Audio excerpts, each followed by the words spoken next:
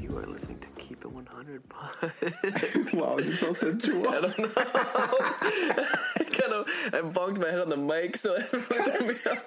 Dakota, it's right in front of your face. How did you do that? I don't know. Hello, this is Keep 100 Pod with your favorite two people in the entire world, me and Chorsey. I have a laptop in front of me that is off. Yeah, we've been trying to figure out how to configure everything, and this is our first episode in person, you know, being socially distanced and healthy and testing and all that stuff, and finally figured out how to record on the same laptop was a little easier, although GarageBand is not really easy with two microphones, so. But we are figuring it out. We are like podcast pioneers. We are here, we are fabulous, and that's what matters. Fuck yeah. Oh my God, all right, F-bomb, man. All right, Dakota, what are we talking about for this episode? Are talking about masculinity and how so cool and fun it is. Is it? I didn't know where I was going with that. So cool, but that is the topic. So let's get into it. So Chorsey, tell me, what are your experiences with masculinity? What was it like growing up for you? And like, I guess your image of what it means to be masculine. It's an interesting, I guess, dichotomy. I've always had a strong father figure in my life. My dad has always been a part of my life, still is to this day. And he is very much a strong macho man who takes care of business. What was interesting was knowing my queerness at such a young age, right? I came out of middle school. For me, a part of the pressure I felt, not even from my parents or really just from society and kind of putting it on myself, was the fact that I felt like I never matched my dad's image. To me, he was the ultimate man, right? I saw my dad take care of our family even when he broke his back, still supported in ways that truly were just remarkable.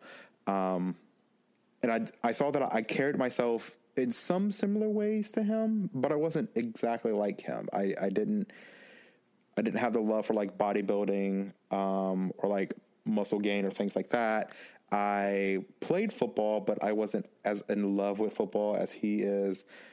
So just trying to figure out what it meant to actually be a man was an interesting experience, because it really took until I was in my 20s to kind of come to terms with being a man really is more about how I conduct myself and identifying with a man versus trying to match my parents or my family or my friends or even my own definition, right? The idea of being a man is just truly that I am a man, not trying to match someone's image of what it takes to be a man. Especially because I was interested in things that, you know, are deemed as feminine, right? I like to dance, I like to sing. Performance was big for me.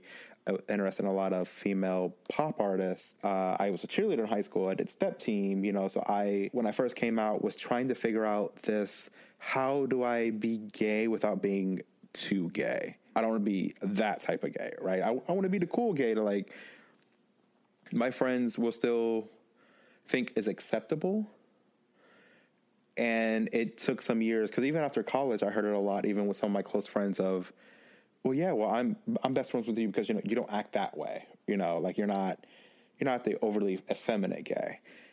And it took a while to realize that some of those comments, even though I know they were well-intentioned, actually kind of put me up on this hyper masculine pedestal of, well, they don't see you as this ultra gay, so you have to stay this kind of in-betweener gay. Which means anytime you kind of step out of that box a little bit, you sway your hips a little too much, or, you know, your voice goes in upper register, you're crossing that boundary. And you're not allowed to do that because you're no longer that type of gay. That was rough. No, yeah, I can only imagine. I mean, now at 25, I'm like, you know, I am who I am. This is probably the first true year where I'm just loving myself and everything of what that means, and not just loving the parts that other people love, and not looking for that validation from other people, which really like, no, this is me. You know, I will sing Ariana Grande and Little Mix of the day I die, and that's fine, you know. But at the same time, I'll also cuss you out, and I'll threaten to beat your ass, you know. I'll cut you too short to shit, you know, things like that. You know, I'm a guy who truly went from playing football to cheerleading in 1 year. I can do that because that's who I am.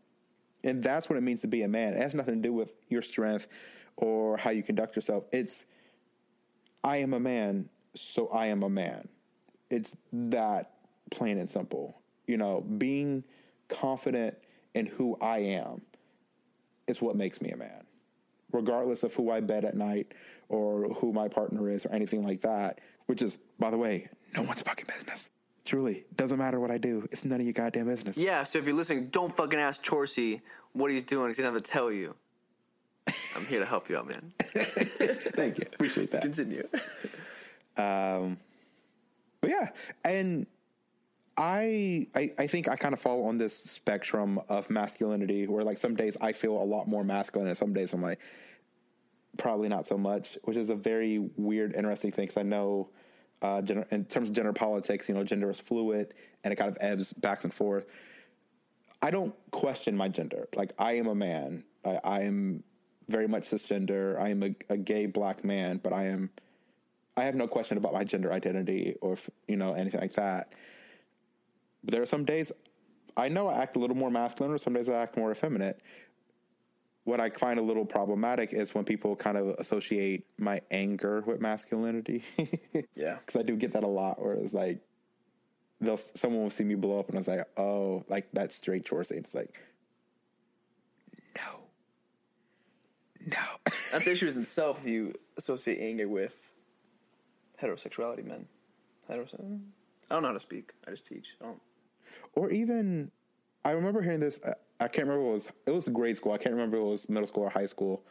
But like, if you were happy, like if you smiled and you laughed, that was unmasculine. What? Yeah, because like, the idea of a man is supposed to be someone who's like rough and tough. The fuck you happy about? Thinking about men? Huh? So like, gay? Why, What are you doing? Well, and like that's another issue, right? The idea of like being that. gay truly means being happy. Like the textbook definition of gay is happy. So like it was that weird double entendre of like, well, you're smiling and laughing all the time, you must be gay. Bro, what? I never heard that. Again, I'm coming from a high school that accused me of being pregnant twice. So there's that. Well, were you? I'm gonna go with no. Okay. If so, I've been pregnant for about that's 7 years. I graduated. Damn, that baby gonna be big. It must be all this extra weight I picked up. It's just baby weight. Don't worry about it. It's natural. It's gonna be like 40-pound baby. Oh.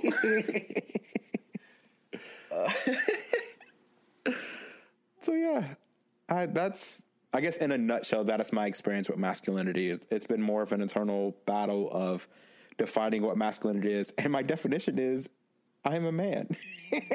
Really, fair. That's what it's come down to. Yeah, that's fair. I like that. That's a very good answer. I mean, I don't know what a bad answer would be, but that was an excellent response. Yeah, I mean, I think about gender. I think my sexuality forces me to think about gender a lot because there is this, even it could be something as simple as going grocery shopping, right? If I decide to wear I have, you know, my regular black mask versus my pride mask, you know, what is that story that's going to be portrayed by people on the outside? So I think being in my shoes and in my position, I am forced to think about my gender a lot more than others are because it's constantly being attacked, whether I want it to be or not, or whether I'm even intentionally trying to have it be a topic of conversation. Like, my existence makes my gender questionable, which has been a weird thing to kind of comprehend. Because if I was straight, it wouldn't be an issue. Or if I was gay but didn't like purposely wear pride things or I pass well, but if I tried my best to pass as much as possible, it wouldn't be nearly as much of an issue. But it's because of the fact that I decide to wear pride things and, you know, I'm very vocal about like listening to pop music and particularly female artists and things like that, where I'm kind of forced to combat sometimes even strangers. It's a natural part of life for me, unfortunately. Yeah. Yeah, it's like, almost like a safety thing of, you know, how you present yourself. Oh, I mean, passing is very much like a defense mechanism for me, especially if I am in an ultra conservative type environment, Like Indianapolis. or if I am in a not so colorful environment or diverse environment. Like Indianapolis. Yeah, I had to kind of purposely buck up to protect myself. It's all acting.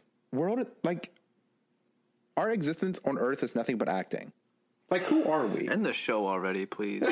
But like, seriously, like, we are only who we think we are in our own heads. No one sees us the way we see us. Like, That's true. The way you see yourself, no one else in this world is going to see you in the exact same light. Only you can see you as you. So in a way, we are nothing but actors because we have created this own narrative of who we are and are trying to portray that narrative to everyone we meet in our life. I'm following. Like, George is watching my face, like the gears turn. I'm like, I get what you're saying. Okay. It's weird. No, I understand. Yeah. But like, when I think about, like, okay, who am I? Like, what? I am who I am based on conscious decisions, and some a little unconscious. And then based on that narrative of who I see myself as, that's how I conduct myself. If I were to ever change my narrative of who I thought I was in my own head and heart and believed it, then I would act different according. Yeah. But it's so interesting to think, like, who I am could change if I ever just changed my viewpoint of me. But just because I changed my viewpoint of me doesn't mean it'll ever change anyone else's view. Like, if I painted myself white. Where is this going? No matter what, everyone would be like, you're black. You're a black person.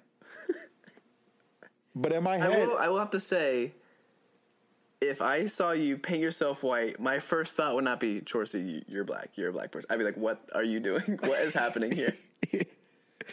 honestly, our existence on this earth is just acting. That we are all actors, some better than others. And those who don't know who we are or our purpose in life are just bad actors.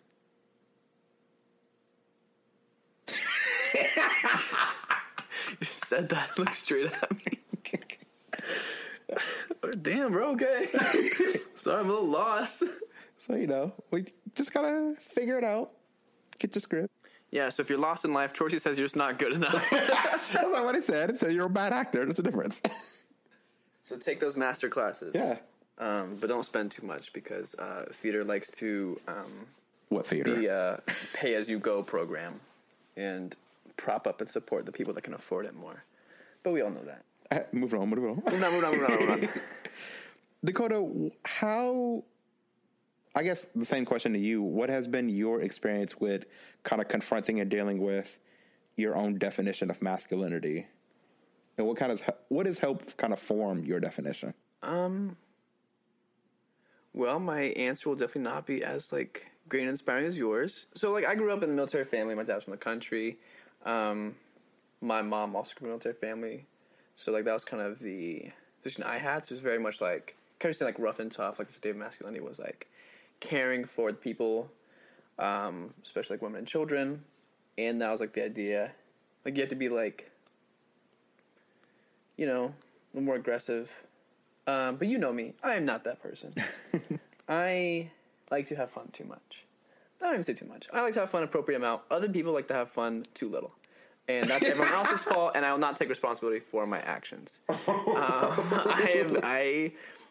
come a long way of a lot of self-doubt and self-esteem issues that are still there, but me now, I am happy with who I am. And the people I genuinely care for and I know care about me also like me as a person. So if you don't like my personality, I do not give a shit about you. And that is an attitude I adopted in 2020. So I'm happy about that. For my therapist, don't listen to this. Back to the real question. So yeah, it's this attitude, living in the hyper masculine environment of like military bases, you know, like guns, trucks, violence, like violent movies, sports, stuff like that. So that was kind of like what I thought things like I was like supposed to be like as a guy, and so like me being like I'm not a very big guy. I'm not an aggressive guy, like I said. So it was like kind of weird, a little bit growing up, and I grew up with 3 sisters, and then my dad worked long hours, and stuff. So really, I didn't like I like watching and trying to like think about what I was supposed to do, but always as a kid I was like, it's not really like who I am. Like I would try. I was like, I don't know shit about cars. I don't know. I think guns are cool. Now as I've gotten older, I'm like, too many bad things have happened as a result. So I'm not like I'm not as pro gun as like high school, middle school me was. Fair. And so it was really interesting. And like I said, growing up with 3 sisters, so I'd either hang out with them, like I'd bring like my G.I. Joe action figures, and they would go on dates with the Barbies. I was like, this is fun. I'm hanging out with my sisters. Or like play video games. I would play violent video games, and I would have like Matchbox cars. And I've had Hot Wheels, not Matchbox cars. I'm a loser. What? I had Hot Wheels. No, I wasn't saying directly to you. This is an attack on Matchbox cars, people. Oh, okay. Fuck you, Matchbox cars. I've never actually seen a Matchbox car. Matchbox. So a lot of time growing up, I was pretty independent because if I wasn't playing with my sisters, I was like hanging out by myself. And then my parents were very young, so they didn't always want to. And not really an attack on them. They had 4 kids in 6 years. By the time my mom was 26, my dad was 25. Almost 25? Yeah, isn't that fucking insane? I don't want to think about that because I'm 25. Yeah, you would have 4 kids right now. No, I won't. Yeah, you would. I won't. You do. You have them. I do. That's not how this works. Yeah, sometimes I think about that. Like me right now, I'd have 3 kids and another on the way, and hell no. No. Absolutely not. I could not.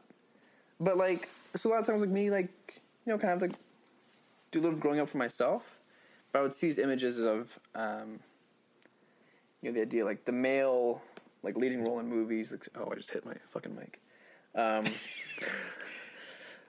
My professionalism is always there. Yeah. But like, I wouldn't really be able to identify it super because I was like, I was chilling by myself, like playing video games, like reading. I do like going outside. I like playing sports, and I'm athletic, but I was never like very, very good at sports. Like I was going up at the same level, like I was competitive up until like 5th grade, and then everyone started getting better, and I was not really getting better. And then people gave me better and better, and I was like, okay, we're trying. And I was like, yeah, and I moved a bunch, so it wasn't like I got like consistent,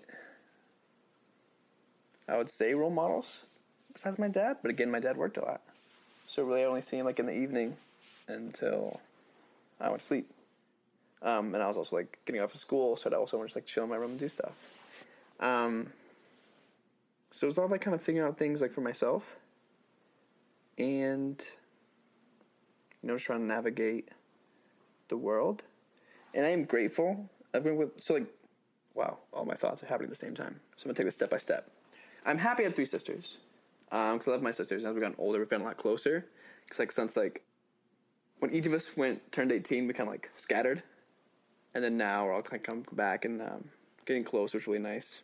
But like I never had like a brother to like build those like relationships with. I know the same thing as you because you were an only child. Like I never had that like trope of like, oh yeah, like my brothers and I would like wrestle and stuff. Like I would wrestle my sisters. My sisters would kick my ass because they're evil. Like there'd be times like 2 of them would be fighting with one, and I would come and I'd learn the situation. I'd pick a side, and if it was a 2 versus 2, I'd be helping out. And then with some bizarre act of feminism, it'd become a 3 versus 1 against me when I wasn't even part of the situation. I was trying to help. And so like, all right, well, I'm gonna go back to my room. You guys can solve this. And then like by them attacking me helped solve the situation.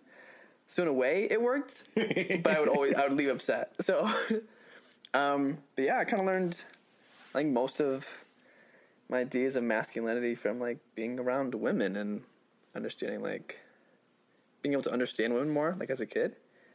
Like what makes them tick and what makes them don't, and like what their priorities are, I think has helped me be a better brother and son and partner, hopefully. But yeah, I think of all this fucking rambling I just did to base off this question, I guess my real answer would be it's the women in your life. That's so fascinating. Because it's not, yeah, like my dad was there for me growing up, but like I would see, like I would try to adopt like okay, I do have to be these things. But again, we were so busy, especially when I got to high school. Like I was like, oh, I'm gonna do my own thing. Yeah. Like I have a job, play sports, I have friends. So in high school, I really wasn't like home that often. So it was a role model when I was a lot younger, but then like middle school was like really just finding out what it was for myself. And it's kind of the same thing as like, I guess, well, I'm a guy. I identify as a male. I was born a male. Is that not masculinity? Like that's is that not the it? end, right? Like, what am I missing here? Okay, I drink like a monster. I do that. Does that count? Was that one of the traits? But like, you know, I never like rushed a frat or anything, or really did crazy bar crawls, or you know, be like those like college tropes of like the popular guys. Yeah, I never like had like a lot of girlfriends or anything. So like, I don't know, just kind of like navigated life my own little way, and you know, I'm happy with where I am. Like I was saying earlier, like 2020 was a lot of growth. It was a lot of forced growth because my resolution at the beginning of the year was to become a worse person. I'm sorry, it was to what? I was gonna like go out more, and like be bolder. But I was gonna, if I had the choice, like go home. I was gonna not be a worse person, make worse decisions. If the choice was go home and sleep at an appropriate time or stay out longer, my idea was like, you're gonna have fun this year. So you're gonna stay out longer. Like meet people, do crazy things, do things that you probably shouldn't do. Like have fun. And then Corona happened. So this could be my fault. I don't think so, because I wasn't really doing anything. I was kind of getting in the zone of making worse decisions, and the world shut down. So I feel like this is not my fault, but it's not off the table. I'm just kidding. I didn't cause Corona. You kind of. I kind of did. You kind of did. I wasn't even really going out when like everything was spiking in Jersey and New York. Yeah, that's because God said, "Yeah, no, you can't do this." I know that's kind of very annoying. He like was like, "Oh, that's your resolution, closing down the whole world." I'm like, "Fine, God, I'm gonna drink a bottle of rosé by myself and cry watching Cars."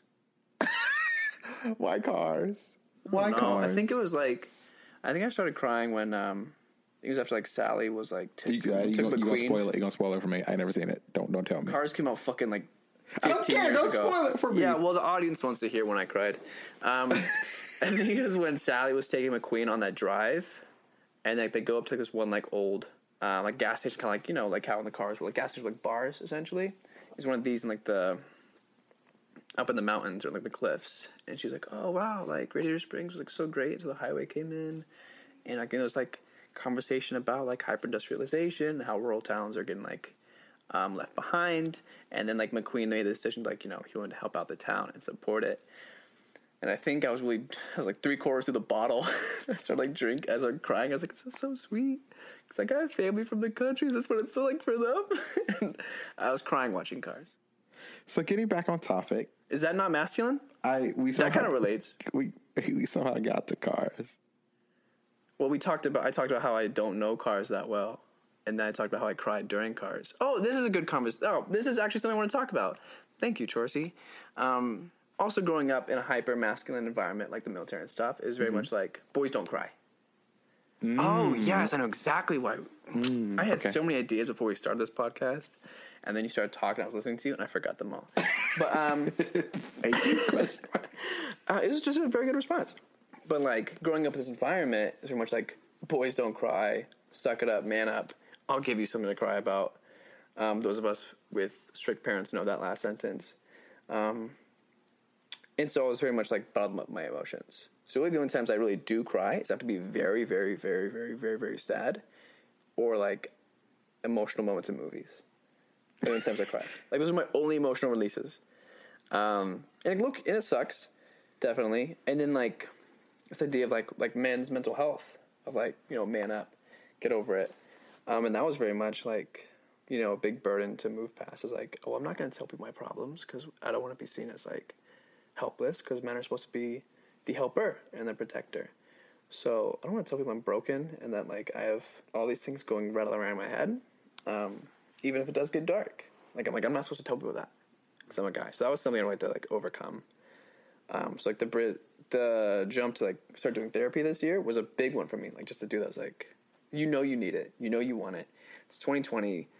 It's not, you know, like something to be hush hush about. Like a lot of people talk about going to therapy. It's very much in like the norm. Like as a kid, I was like, oh, therapy is always like this, like the Scarlet Letter kind of thing. Like, oh, they go to therapy. Like that's always like I heard of it just because of the way like it was presented in like shows and stuff. Just what I heard like growing up. So it was a big jump just to go to therapy and talk about, you know, all the things that bother me, and honestly stuff like this, like just like articulating that, like how I grew up with masculinity has been a big jump. That's probably been rambling because I'm like dancing around the truth and stuff and like circling around it and trying to get to it. Because defense mechanism to deflect and just trying to be funny. It's like, you don't have to worry about my feelings. I'm the funny friend. And then I will go home and I will lie in bed for like 3 hours just staring at the ceiling, and then I'll fall asleep. And then the next day I'll be funny again. So yeah, I think the biggest hardship for me growing up, just masculinity, was like being able to acknowledge my own like feelings and emotions. And like, if you're feeling sad or feeling, the only anger you could express would be anger. Like you can be happy or angry. You can't be sad. You can't be all these other things.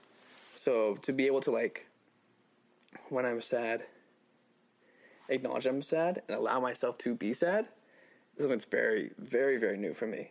Because I was like, I'm not going to be sad. I'm going to move on. So yeah, I think that'd be interesting. I guess I've always been, no, that's a lie. Emotions have been a struggle for me, but became more comfortable, I want to say around college.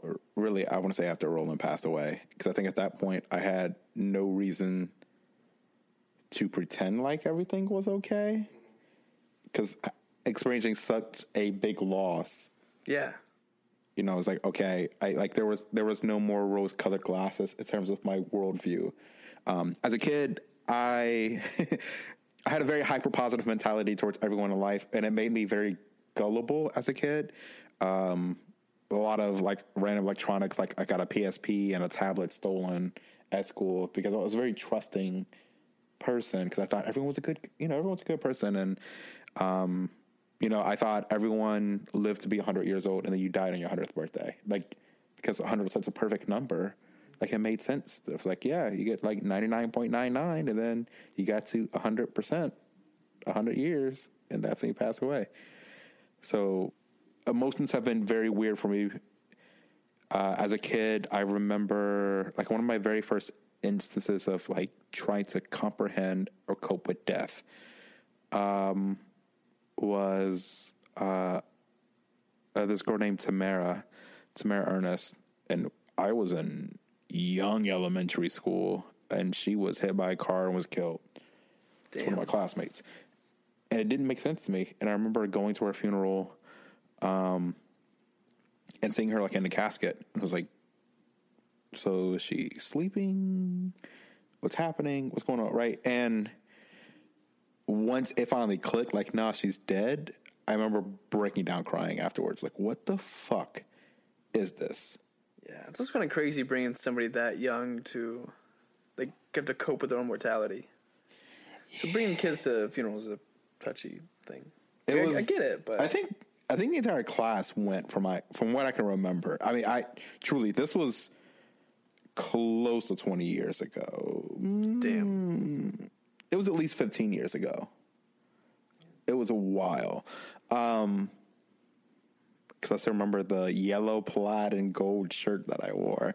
It's one of my favorite shirts, and I was too big to fit it. Anyway, for me, in terms of trying to understand and cope with my own emotions, like that was a big, I guess death has always been a big, like, oh shit, these are emotions. And I don't know if I've been properly handling them. I didn't feel those pressures growing up of like hiding my emotions, I guess. That's one of the positives of being young and queer is that I didn't really feel that pressure. Yeah. I mean, I grew up in a very supportive, understanding home environment as well. trying to talk things out and process them in a proper way, so that you weren't just being corrected. You at least were told what you were doing was wrong and why it was wrong, so that you didn't make the same mistake. Yeah, that's fair. But really, I didn't know that I was suppressing emotions really until, I want to say, it was the separation of my ex. And I remember calling my mom, was like, I need to go back to counseling. Like, I was at work. I was a ticketing manager of a theater company, and broke down at work and was like, I need help. Like, I feel miserable. I need to talk to someone. I need to take care of this. Because I'd gone to counseling before with some trauma in my childhood. So I went to counseling very early. I think that was 4th, 5th grade. And then kind of lost my faith in counseling. Because that counselor, one of the things I remember from the very first session was that they had explained to me that there was this little board game that we were going to play, during one of our sessions. And I love games. So I was super excited. It's like, cool, we're going to play this game. And I did all of my sessions with this counselor, and we never played the game. And I remember having the conscious thought of, counselors ain't shit. This bitch lied to me. Purely, right? And the thing is, I know it's so ass backwards, but as a kid, especially being an only kid, games was so important to me. So I guess on a subconscious level, I saw the counselor using that game as a way to motivate me, to get me to open up and talk. And I was super excited about that concept because I felt like someone who understood where I was coming from. So then to be let down like that, to finish the sessions and then be like, yeah, you were never going to play the game. Yeah. Even though they didn't say that. I'm sure, honestly, what happened was they just forgot about it and it just never happened. But yeah, I think for the past year and a half, working at a school and having nieces and, our experience as kids, we were all once kids. Adults forget that kids are more observant than they think, and they pick up on a lot more than you think, and they'll have their own opinions and observations on things. Like, my niece is 5 and still remembers that her dog was hit by a car when she was 2, which leads to some funny conversations, sort of come out of nowhere, where she'll be like, should we talk about something? Yeah, then Bella, Bella? And I'm like, know exactly what's going on. Like, oh, Bella who's? Like, my old dog. She died. She got hit by a car. I'm like, I was asking you what ice cream you wanted. I don't know how we got here. Girl, you are traumatized. Oh, no, I shouldn't laugh. Once when she found out that somebody died, she's like, oh, they get hit by a car like Bella? And we're like, no, that did not happen. There's more than one way to die. I mean... But yeah, I can totally understand how they set an expectation for you in something you were very, very interested in. So something that you were going to remember because, as you love games, you love board games, love game shows. So it's very much something that you would have looked forward to, and they never let you have that. That's obviously something you're going to wait for. It's like, okay, they do it this session, maybe next session. And if every single session you don't get that opportunity, it's going to, degrade your trust in it. So, and my young brain went, okay, cool. This is how all counselors are. There's no point, right? And just kind of went about life for 10 plus years, really, until one very specific person came into my life. And then I realized just how fucked up life was, how much hope I really didn't need. And it's so weird to look back and think about how happy I thought I was before and after that person, right? Like how I look back on it, and don't get me wrong, it was not absolutely terrible. Like I don't think I was at a point where I felt like my life was crumbling, but I realized how fake happy I was versus how genuinely happy I am now. Yeah, I definitely get that. And I always thought my happiness was connected to being around people. And I haven't really found happiness until I kind of isolated myself. Not in the sense of getting rid of all my friends and all my family, but stop trying to connect my happiness with how many people was around me and just learning just to love me. It's like what RuPaul said. And just, yeah, right? Like, if you can't love yourself, how the hell is anyone else going to love you? It's fair, because one of the most attractive things about being human is our resiliency. Our ability through some of the the roughest shit to be able to kind of bounce back and push forward, that has to start within you. Like you have to be strong with who you are at your core. And then once you're solid with yourself, you can irradiate that energy to everyone you meet and infect them with that positivity. In the same vein that negativity can do the same thing. It's counseling has been a big lifesaver for me and multiple very important points in my life. And one of the biggest blessings I would say about, I think, our generation in particular, like you said, it's kind of the normalization of not just going to counseling, but talking about it. Mm-hmm. You know, and even setting the expectation. Like, if work tells you, hey, I need you to stay. Well, nope, I can't. I have this counseling session. If work tells me to stay, I'm like, are you going to pay me if I stay? They're like, yeah. Well, I'm like, yeah. I'm still not staying. But, I mean, like, being able to just, like, if someone asks you, you know, hey, can we hang out such and such time? Well, I have this counseling session. Versus, I'm sorry, I have something personal to take care of, right? Leaving that shroud of mystery. No, I'm going to counseling. I want to, and you don't have to go to counseling just when things are wrong. Like, it's a good kind of, it's like maintenance on a car. If you just do, you know, your normal checkups, like going to the doctor, a counselor really is just another doctor. I don't do either of those. A counselor is just another doctor, right? If you're just doing those normal routine checkups and keeping up to speed, I mean, that's how to live a very fruitful, successful life. Our generation, I think, is very good about being vocal and communicating about our needs and expectations of doing counseling. What worries me is our older generations, because I still feel that judgment of like, oh, you're going to counseling? Especially being a black guy. Like, especially being black, where it's like, you don't need counseling. You just need to pray on it. Jesus can't fix everything. I'm going to say that again. Jesus can't fix everything. Y'all, as soon as he said that, the lights started fluttering. Granted, it's the Christmas tree, so we have it on that setting, but it is still suspicious that it happened. Like, you have to, at some point, you have to grow up enough to take control of your own life and the decisions you make in your life and stop leaving it all up to God. True. Yeah. Like, you have to take responsibility for your own decisions and actions. Yeah, I mean, like, even if you're like, cool people say like, oh, the Bible's like a map or something, you still gotta go. Yeah, you still have to make those turns and make the actions. And guess what? It may be outdated. It's a map. It's a piece of paper, which means it could be outdated. Yeah, it says you can't eat shellfish. I almost said selfish. You know, don't take everything at face value. Yeah, I think. I lost my thought. I just think that's it, period. I think. You think? Especially being a black person and talking about mental health where it's like, no, you just need to do X, Y, Z. It's like, you do realize that's not going to fix everything, right? Like, sometimes you need outside help, and it's okay to ask for help. It's okay to go to counseling if you need help, if you don't need help.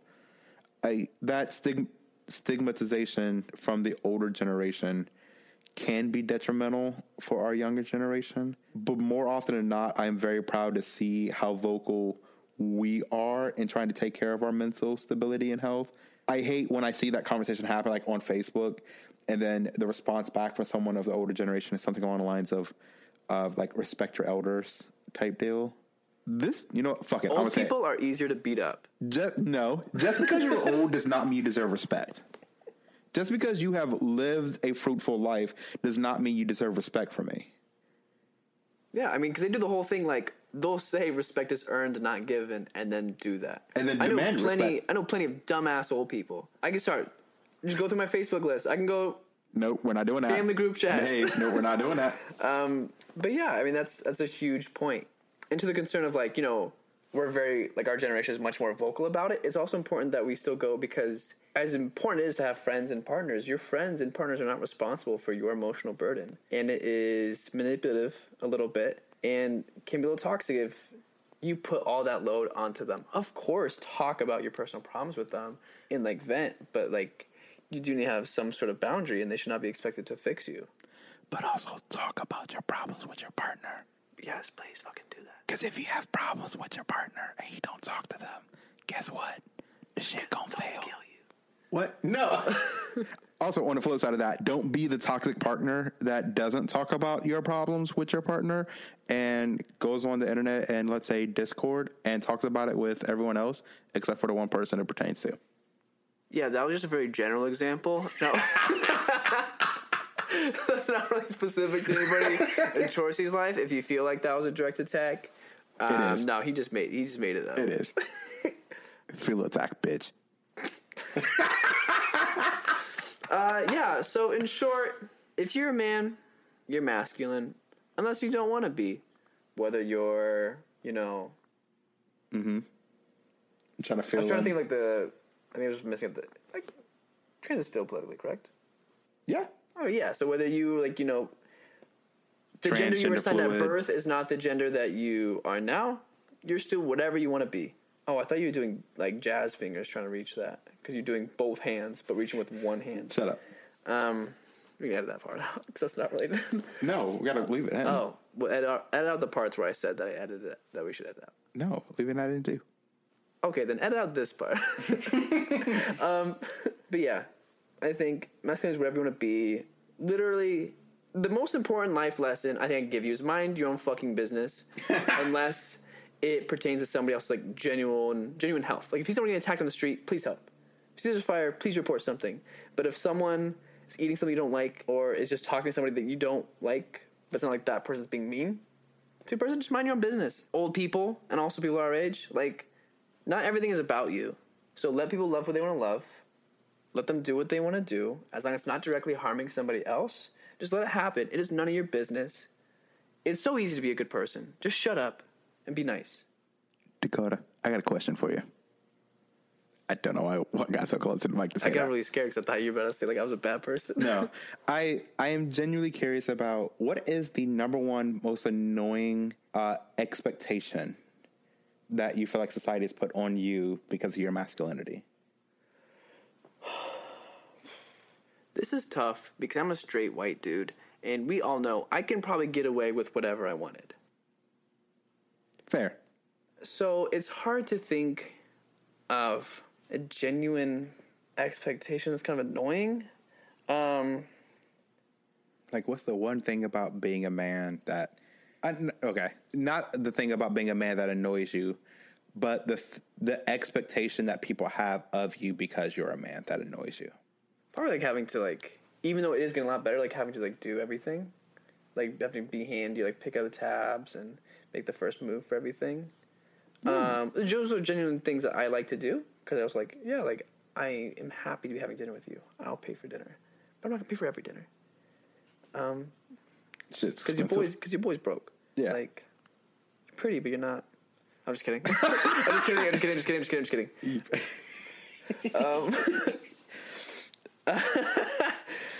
But I think stuff like that, or I don't. I was gonna say if someone wrongs the person you're with, you're gonna have to fight the other person. Cause I'm you're gonna get disrespected, and I'm gonna get my ass kicked. I'll get in the car. I'll get in the car. And I'll hit him with the door or something. I'm not fighting that man. I'm gonna lose. If it's a child, yeah, I'll kick him in the chest. If it's an old person, easy, hands on sight. Anything in between, though. Anything in between. Anything from 17 to 13 to baby, I don't get the facilities for that. Okay, 13 to 60. That's a no-go, girl. Okay, 13 to 60. Okay, that's fair. Yeah, obviously the fight one's more of a joke. Yeah. I'm scrappy, I'll cheat. But just some of the weird expectations of... It's getting a lot better now. I'm just not going to acknowledge what you just did. But, yeah, but again, it's not... I think I have the advantage of being a straight white dude, especially in America. There's so many avenues I can go down and not really feel criticized or stuff. I feel sometimes you have to like certain things. You expect to like sports or drinking or things like that. Unless you go, if you're the mainstream crowd. Unless you're super artsy, then it's okay. But then they might I think the world is very cliquey. But as a white guy, I can fit in the most cliques, I guess. That's fair. Yeah, I guess there aren't really that many expectations. But that's kind of I feel I lose my identity sometimes. Is because I have theater world friends. And then I have friends I grew up with.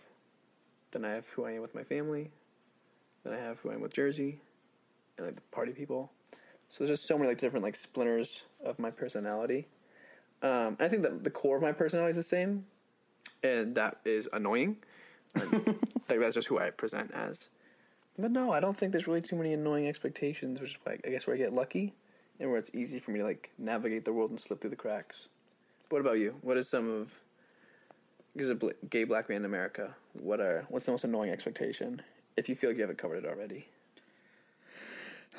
I've been trying to figure it out since the moment I asked the question because I knew you were. I've bounced a lot, and where my heart has kind of landed at, I think it's an expectation to be groundbreaking. I don't know why, but I think I've always have felt this pressure to just be excellent. I think you're excellent, Chorsey. Thank you. But like, for example, I came out when I was in 7th grade, very young.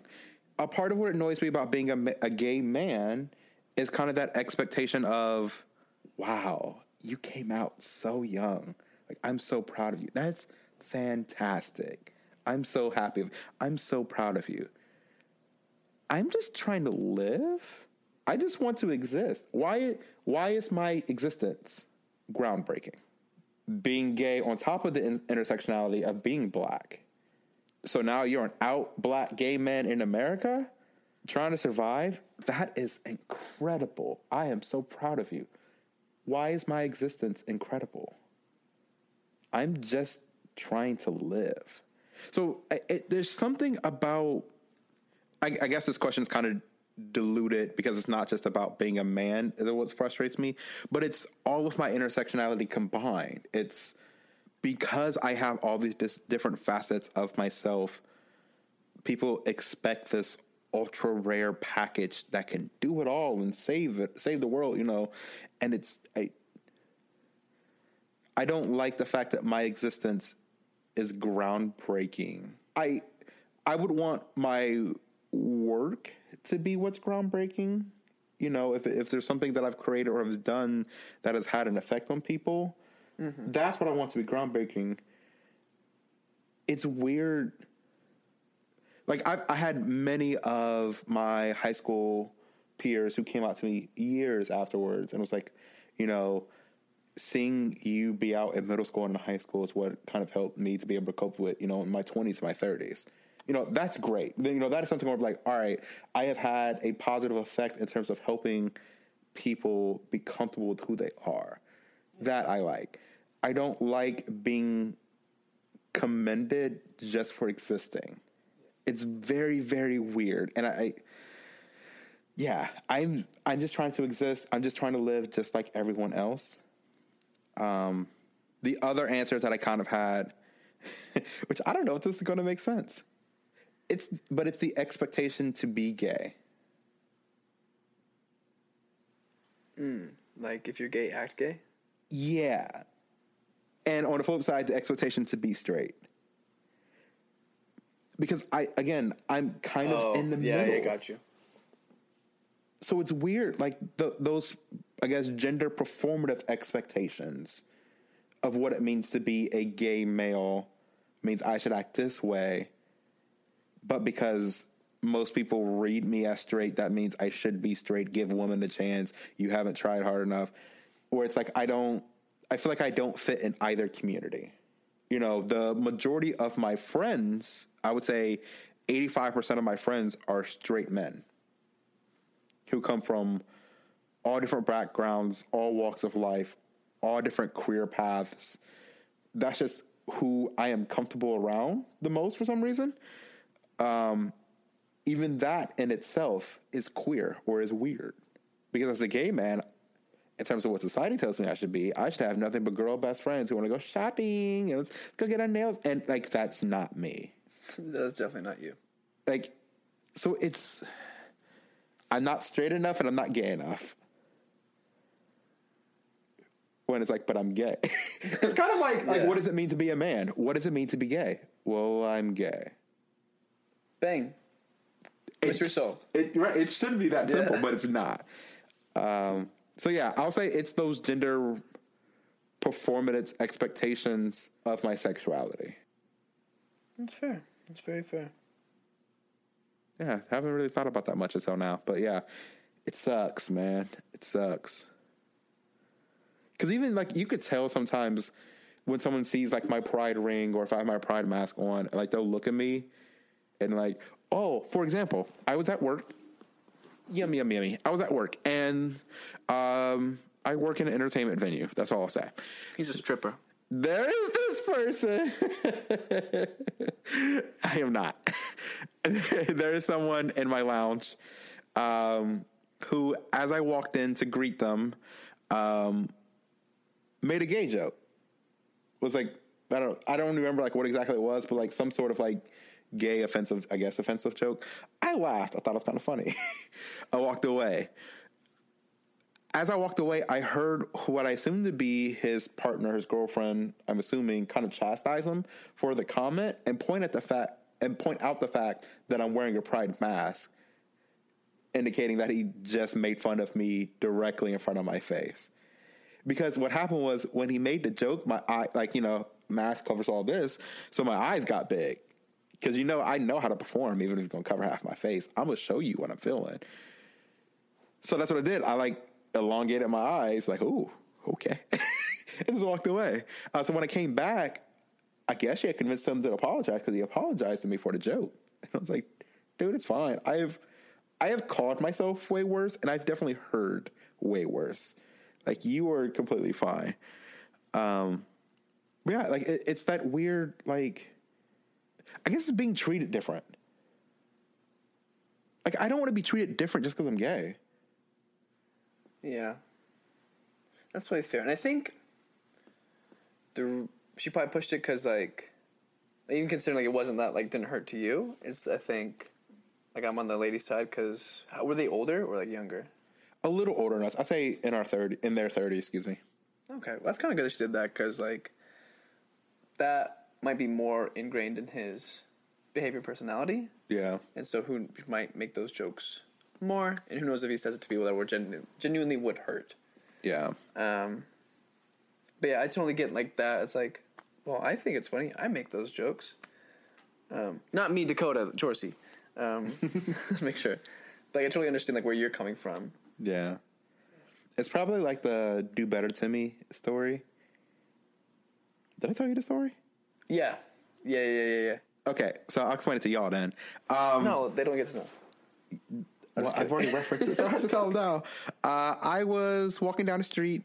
I was doing something for work, and as I was walking down, there's this gaggle, this group of friends, you know, we're talking, you know, yada, whatever.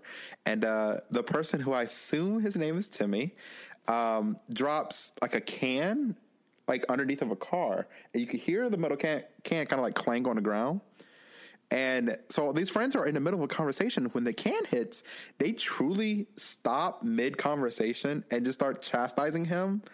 And the one girl, the only specific thing I remember hearing was, "No, Timmy, do better, Timmy."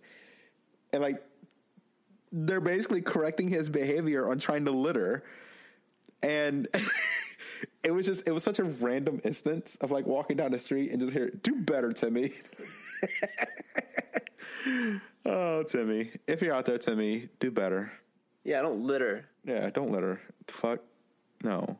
Don't be that person. Come on, we're the green generation. We care about our Earth. It's not going to be here much longer, but we care about it. Yeah, we're going to die. So. Also, it's truly not our fault. We tried to do everything we can for this Earth, but certain people above us didn't care. Old people. I said certain. It's mostly old people. Look at most politicians. Most of them are old. All right, so it's about time to wrap this up. I'm just saying, I don't think you should... This will be highly controversial as we end this episode. You shouldn't be ordering for the table if you're going to leave before it gets here. Oh, my God. Okay. Dakota, is there anything else you'd like to say before we wrap this up? Be who you want to be. Stop bothering other people. Live and let live. All right? It's very easy to be nice. And not everything is a direct attack on you as well, though.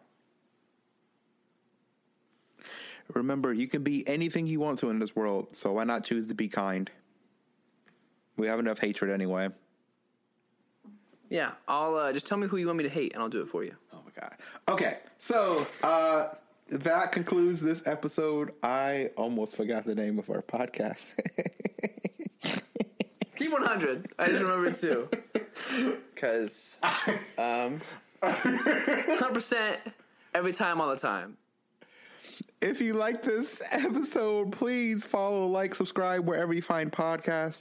You'll find some sort of tip jar thing too as well in the link. So if you want to give us money to help, keep this up and running, because it does cost a little bit to produce podcasts, we'd appreciate the support.